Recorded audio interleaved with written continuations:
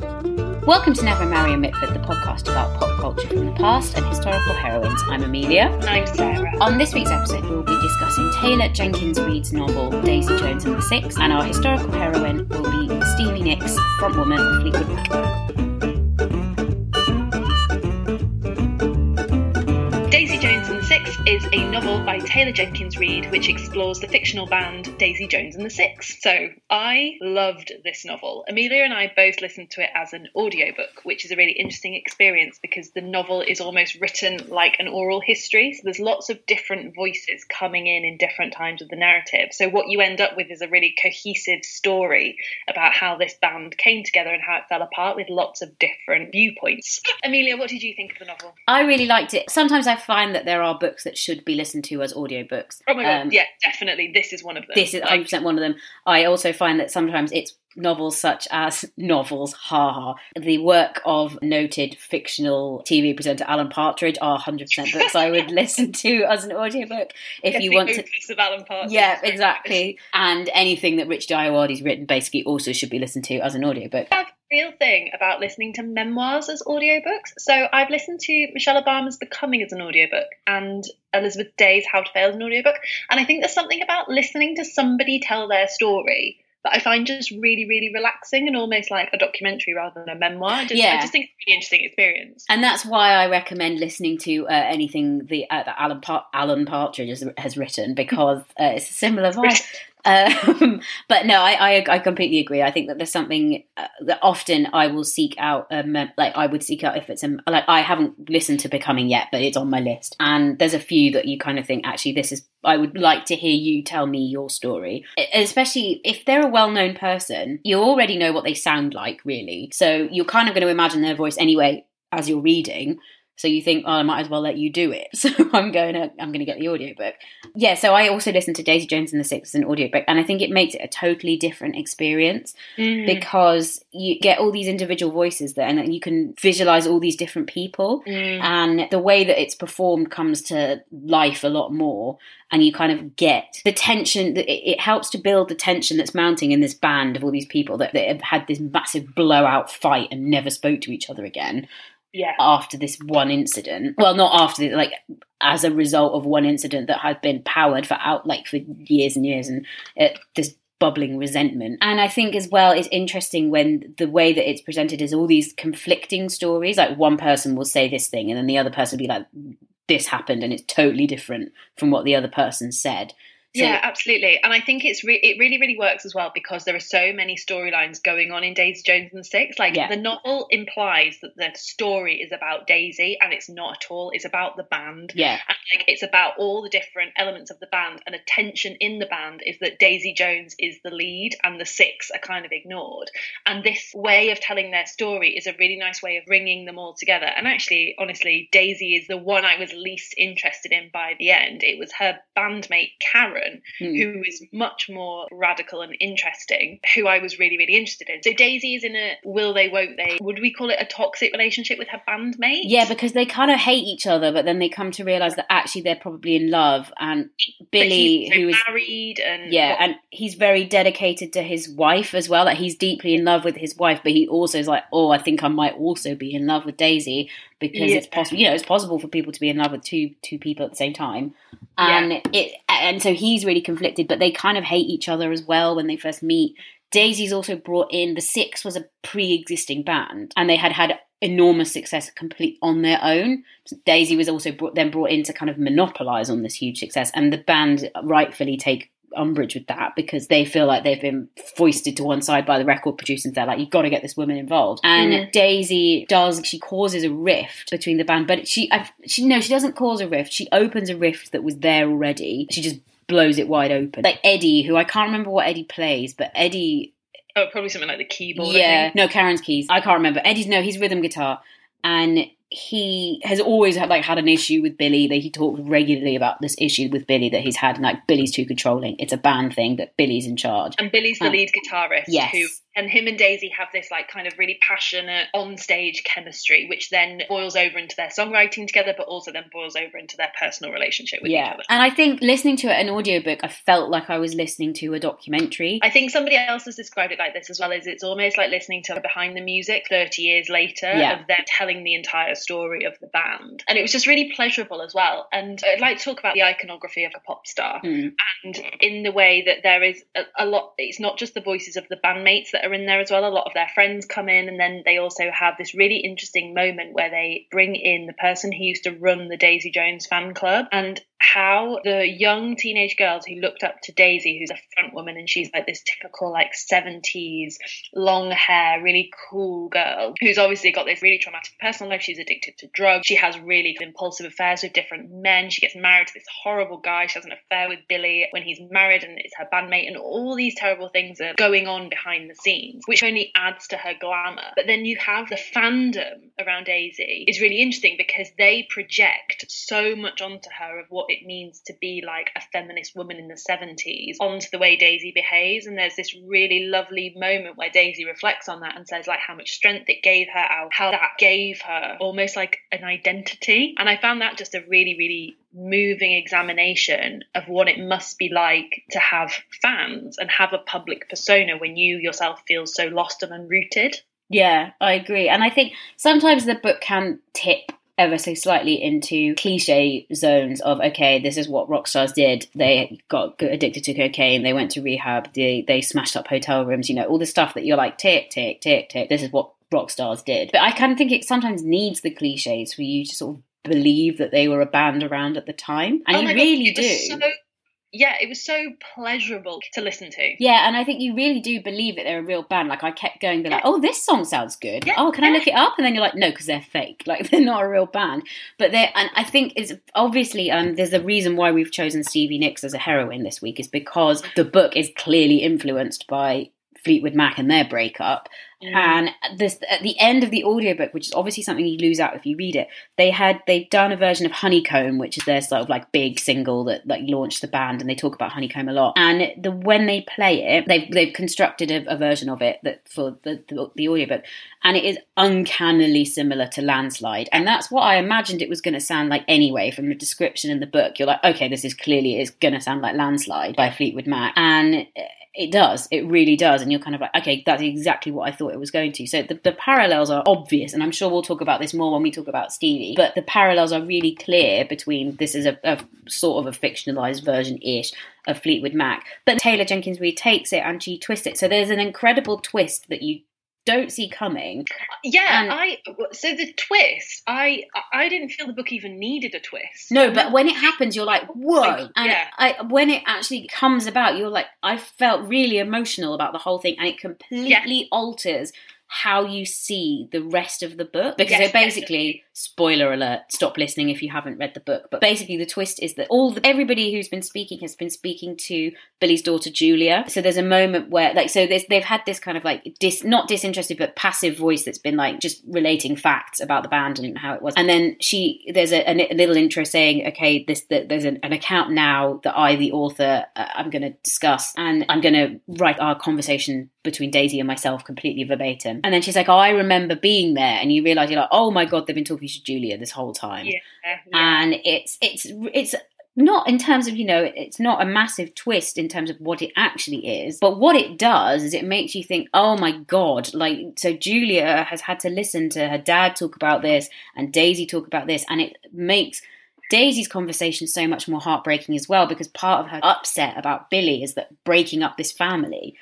that is happy, and Billy needs them and loves his family. And then when you realise that Daisy's been telling this whole story to Billy's daughter, who was one of the people that she was so concerned about, it just completely alters. And I thought it was a really, really clever piece of writing that is heartbreaking. And I thought, for such a really small thing, you're like, oh, okay, it's the daughter. It packs a real huge emotional punch, and just you don't see it coming at all.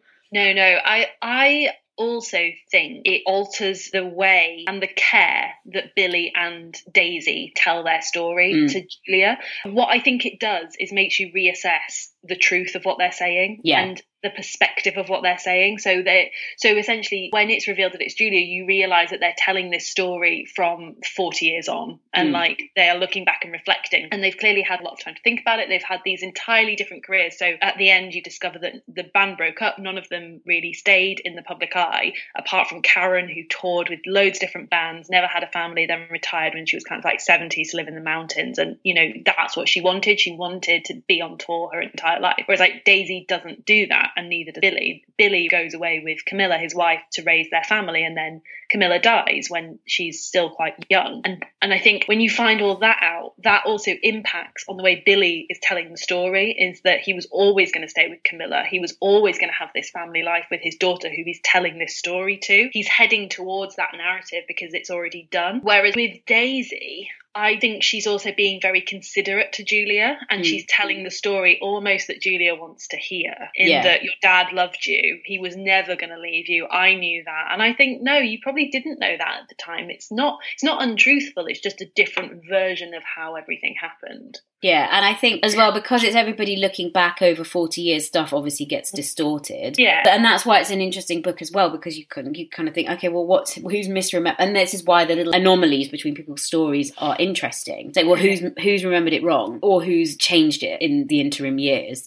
Because then there'll be, I can't remember a specific example, but they'll be like, oh, Billy said that he was going to do, like, he's doing this, blah, blah, blah. And then Billy will say, no, I didn't do that. But like, there'll be a completely different, two people telling different stories. And it changes everything about how you see the book, how you see the world of the book, how you see this band. And and there's very little colour outside of the written accounts that the characters give. Mm-hmm. There's no preamble, there's no colour. Like, there's little bits, but it's very factual, it's very straight down the line. So yeah, Karen is their keyboard player, and she's really interesting because she's the only other woman in the band.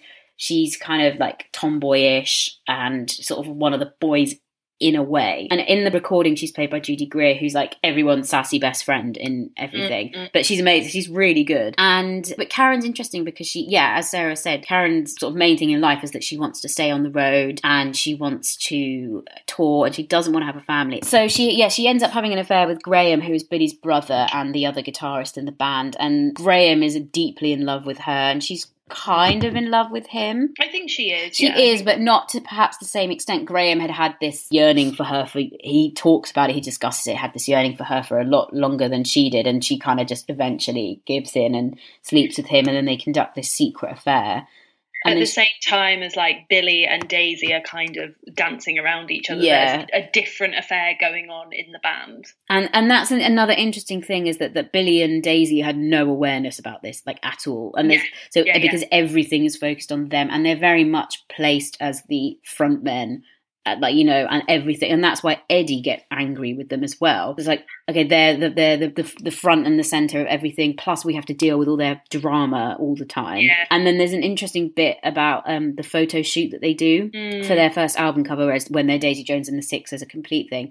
And the band are justifiably pissed off that the photo that gets used is just Daisy and Billy, and then they're put on the back of the sleeve, and they're just like, well, we're here as well. But that's a side tangent. So yeah, Karen gets pregnant by Graham, and Graham is very much like, let's settle, I want to do this. And Karen's just like, no, it's not what I want from my life. And she kind of tortures herself over it. She goes to talk to Camilla, and she goes to talk to her about it, and it's difficult because Karen's like, look, I know I don't want it, but I don't know what to do. And then Camilla's like, well, there, you've kind of answered your own question in a way, is that you don't want it, so don't do it. And then Graham is really angry with her, and so it's this interesting sort of thing of being like taking down the one other woman in the band and potentially forcing her into this role that she's not suited for and that she doesn't want, and it's not a lifestyle that she wants. So I think the characters are all really richly drawn, which is really interesting, and I think it makes you feel a lot for them, even when they're being dickheads as well.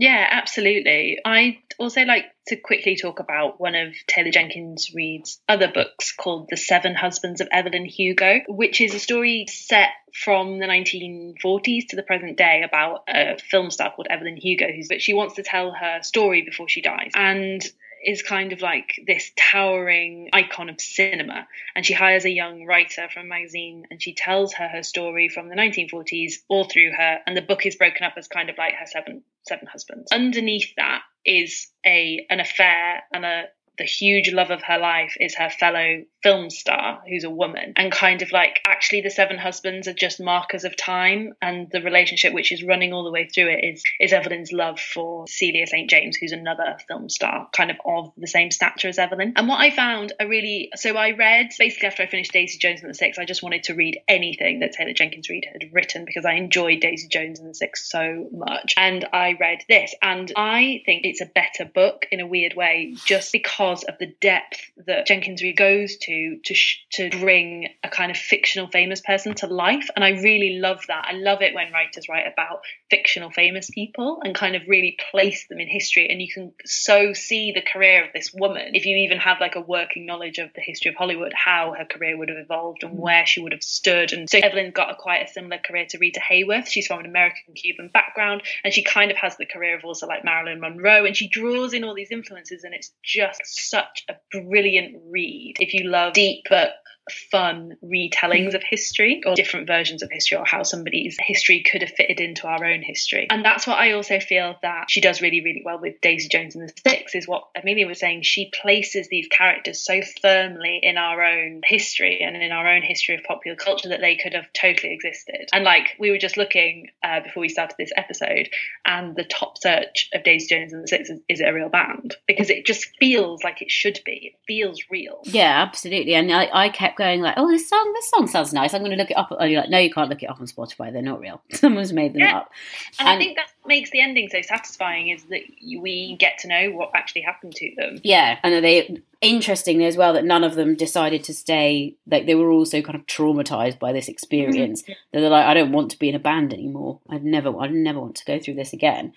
And like for the most part, it does sound like they're being pulled this way, that way, you know. And you think, oh wow, megastardom. What have you got to moan about?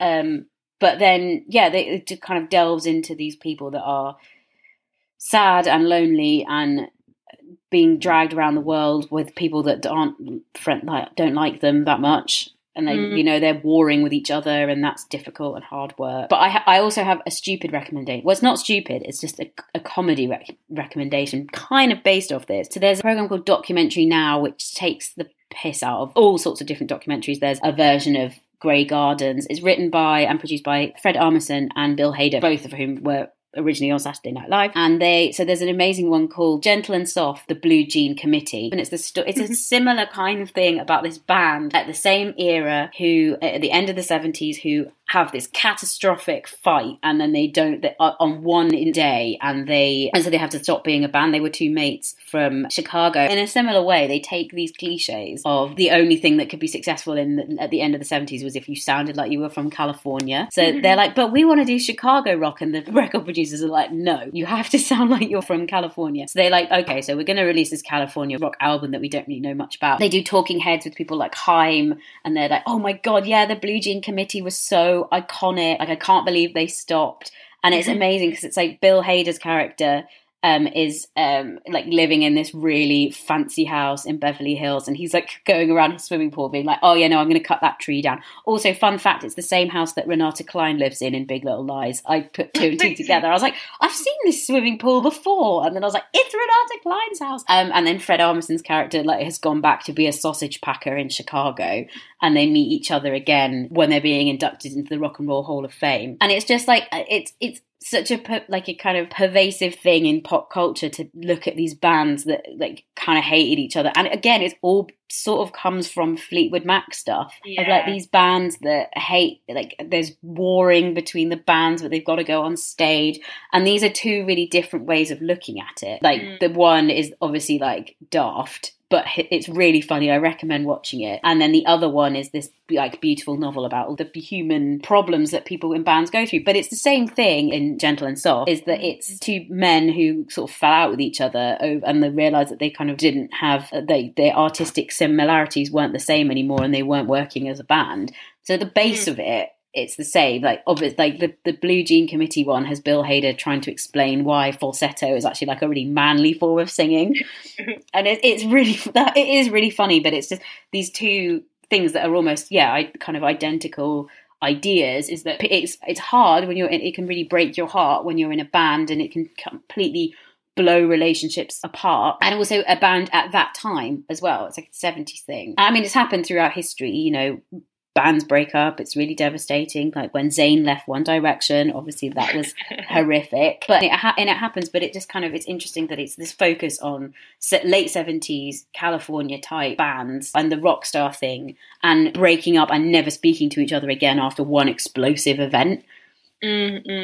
So yeah, I just thought that's a recommendation. It's really silly, but I think it's good one to have. I finished Daisy Jones and then I watched that like not that long afterwards. And you're kind of like, oh, I see a lot of similarities between the two in a weird way.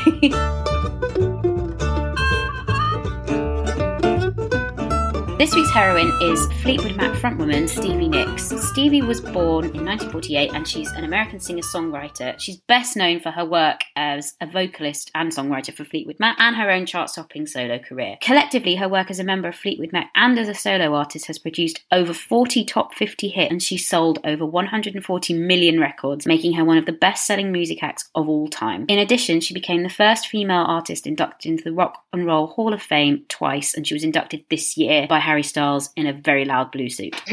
So, Amelia, why have we picked Stevie Nicks as our heroine this episode? Well, having just had the conversation we've had about Daisy Jones, Stevie is definitely the inspiration for Daisy Jones. And I think that she is an icon. She's an absolute icon of music because she's so distinctive, and her style, like, you know, her everyone kind of, we want to dress like Stevie Nicks. Like, she's got this incredible onstage persona, and she writes her music with like such heart and real beauty and devastation. And I just think she is a legend in the biggest sense of the word. You know, there is a reason why she's one of the top selling artists of all time. You know, she is an absolute legend, and that's kind of why I wanted to choose her as a heroine, because I just think, yeah, she's incredible. She's obviously been in the news a lot more than normal because of her friendship with Harry Styles. Yes. Can you see the influence of Stevie Nicks on Harry Styles' sound or feud as well? Absolutely. I definitely think in his first album more so than in, well, we've only had one new song as of yesterday at time of recording, which is definitely not, it's more dancey. But I think you can see it in the kind of like the sort of guitar-led music that he had in his first album. And he has talked openly on a regular basis about how much he loves Stevie Nicks. Like, he brought her a carrot cake to a concert once.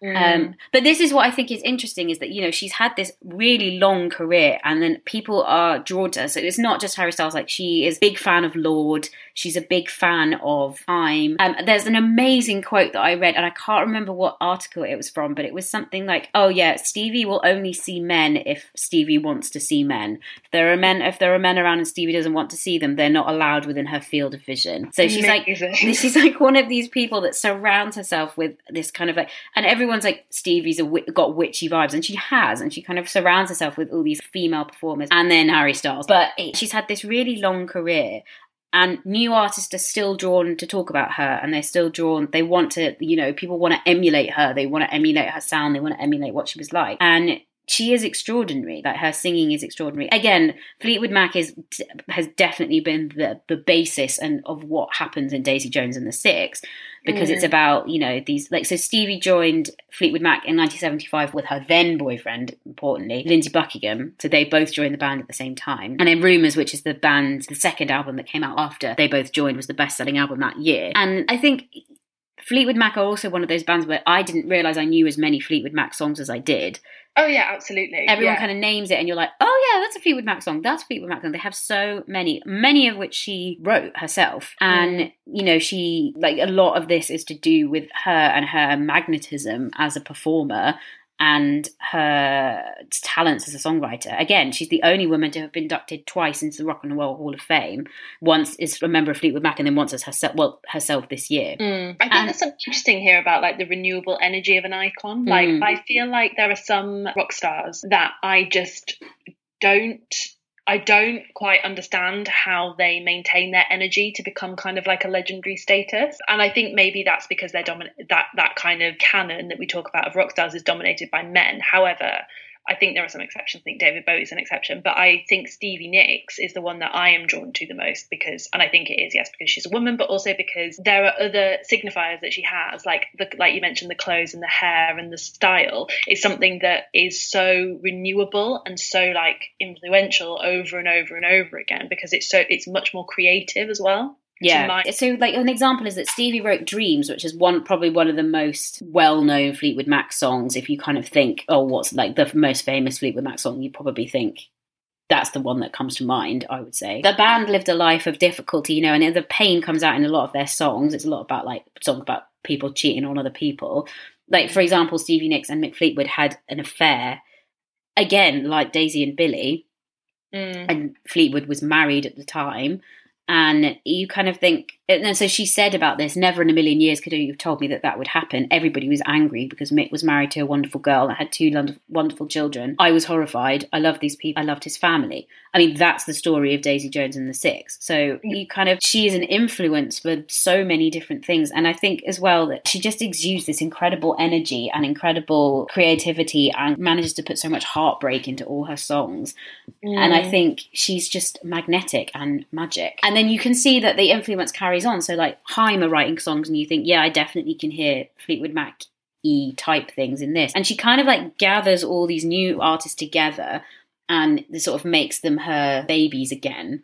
Yeah, she's a mentor. Yeah. She's a mentor for these people. And I think that's actually really, really admirable because it's holding the door open for a new generation to come through and giving them her wisdom as well. That's definitely how it feels with Harry Styles. Like it's a kind of like reciprocal relationship that she renews from him and he renews from her. And it's just... And she has even said like, oh, Harry's like this, he's my tall adopted son is what she's described him as. And I think, I don't want to make it too much about him because you don't like, it's not about him, but it's kind of, it's interesting that these two people are kind of like drawn together. And again, she has also suffered a lot. Like, you know, she had a cocaine addiction. But she got better, and she's had to deal with a lot of demons and a lot of pain and sadness, and putting all of that and how you can put that into music and kind of use your pain to kind of like create something beautiful. And I think as well, like the way that she looks is part of it because that she has the iconic vision of her with all the curly hair and all the fringing and all this amazing stuff that's come back again and again and again. Like people do a similar thing. Taylor Swift. Yeah, exactly. Taylor Swift does it. Everybody does it. And and then also as a solo artist, she's incredible. So she works both ways. And I think, she's a hero. And when talking about Stevie Nicks' solo career as well, I think we've talked a lot about her image and her influence, but maybe a little bit more about her music. So The Edge of 17 is my all-time favourite Stevie Nicks song. I love it. I love any cover of it. I love it when it's sampled. And it feels like a song that is timeless in a way that if it came out and if it was done by Haim and it was their original single, it would still have as much power and punch as it does because it's got a phenomenal riff, which again is sampled in Destiny's Child's Bootylicious, and just that ability to write songs of that quality consistently is just something which she is just incredible at. And I remember first discovering that song when Lindsay Lohan did a cover of it. Oh my God, I did not know that. Yeah, it's a really interesting cover because at the time Lindsay Lohan was doing her solo career, her music solo career. She had some really good songs, but she did like a cover of The Edge of 17, and it had this kind of like wrought pain to it. And then listening to Stevie Nicks' version, which is a lot smoother than when Lindsay Lohan performed it live, was a really interesting experience because even when Lindsay Lohan was singing it, I was like, this song is amazing. And then discovering there was an original version of it was fantastic. I still watch that performance of Lindsay Lohan, actually, because I just think what a moment as your star is starting to fall to sing that song as well. Because the song is about not yet reaching adulthood or not yet becoming the person that experience will allow you to become. It's just a really, really interesting moment and an interesting person to cover that song as well. Yeah, I agree. And I love that. I do love that song, but also it's just from that really amazing bit that my first knowledge of it was from that bit where Joan Cusack dances on the tables in School of Rock. And it's really good. But Stevie also wrote Landslide, which is probably one of my favourite songs like ever. Yeah. I love that song. It's so devastating and beautiful, and it's one of those ones that you just listen and you're like, I'm going to listen to it again and cry. It's so and that's the thing, is that again, it's this beautiful melody that kind of feels like timeless, and you can listen to it again and again. And that's why, you know, the band are back together, they're touring. There's rumours that that they'll do Glastonbury, and despite the fact that they've had, you know, they have difficulties, they don't speak to each other often, it's not always easy, but they are persevering, and a lot of that is down to her, and why people love them so much is like down to her being such an amazing front woman. Thank you for listening to this episode of No Marion Mitford. You can follow us on Twitter and Instagram at Marion Mitford, and leave us comments on Apple Podcasts. We love your comments, so please leave them. You can also listen to us on SoundCloud and Spotify. Please leave us a review as well, because it makes us more visible. Thank you.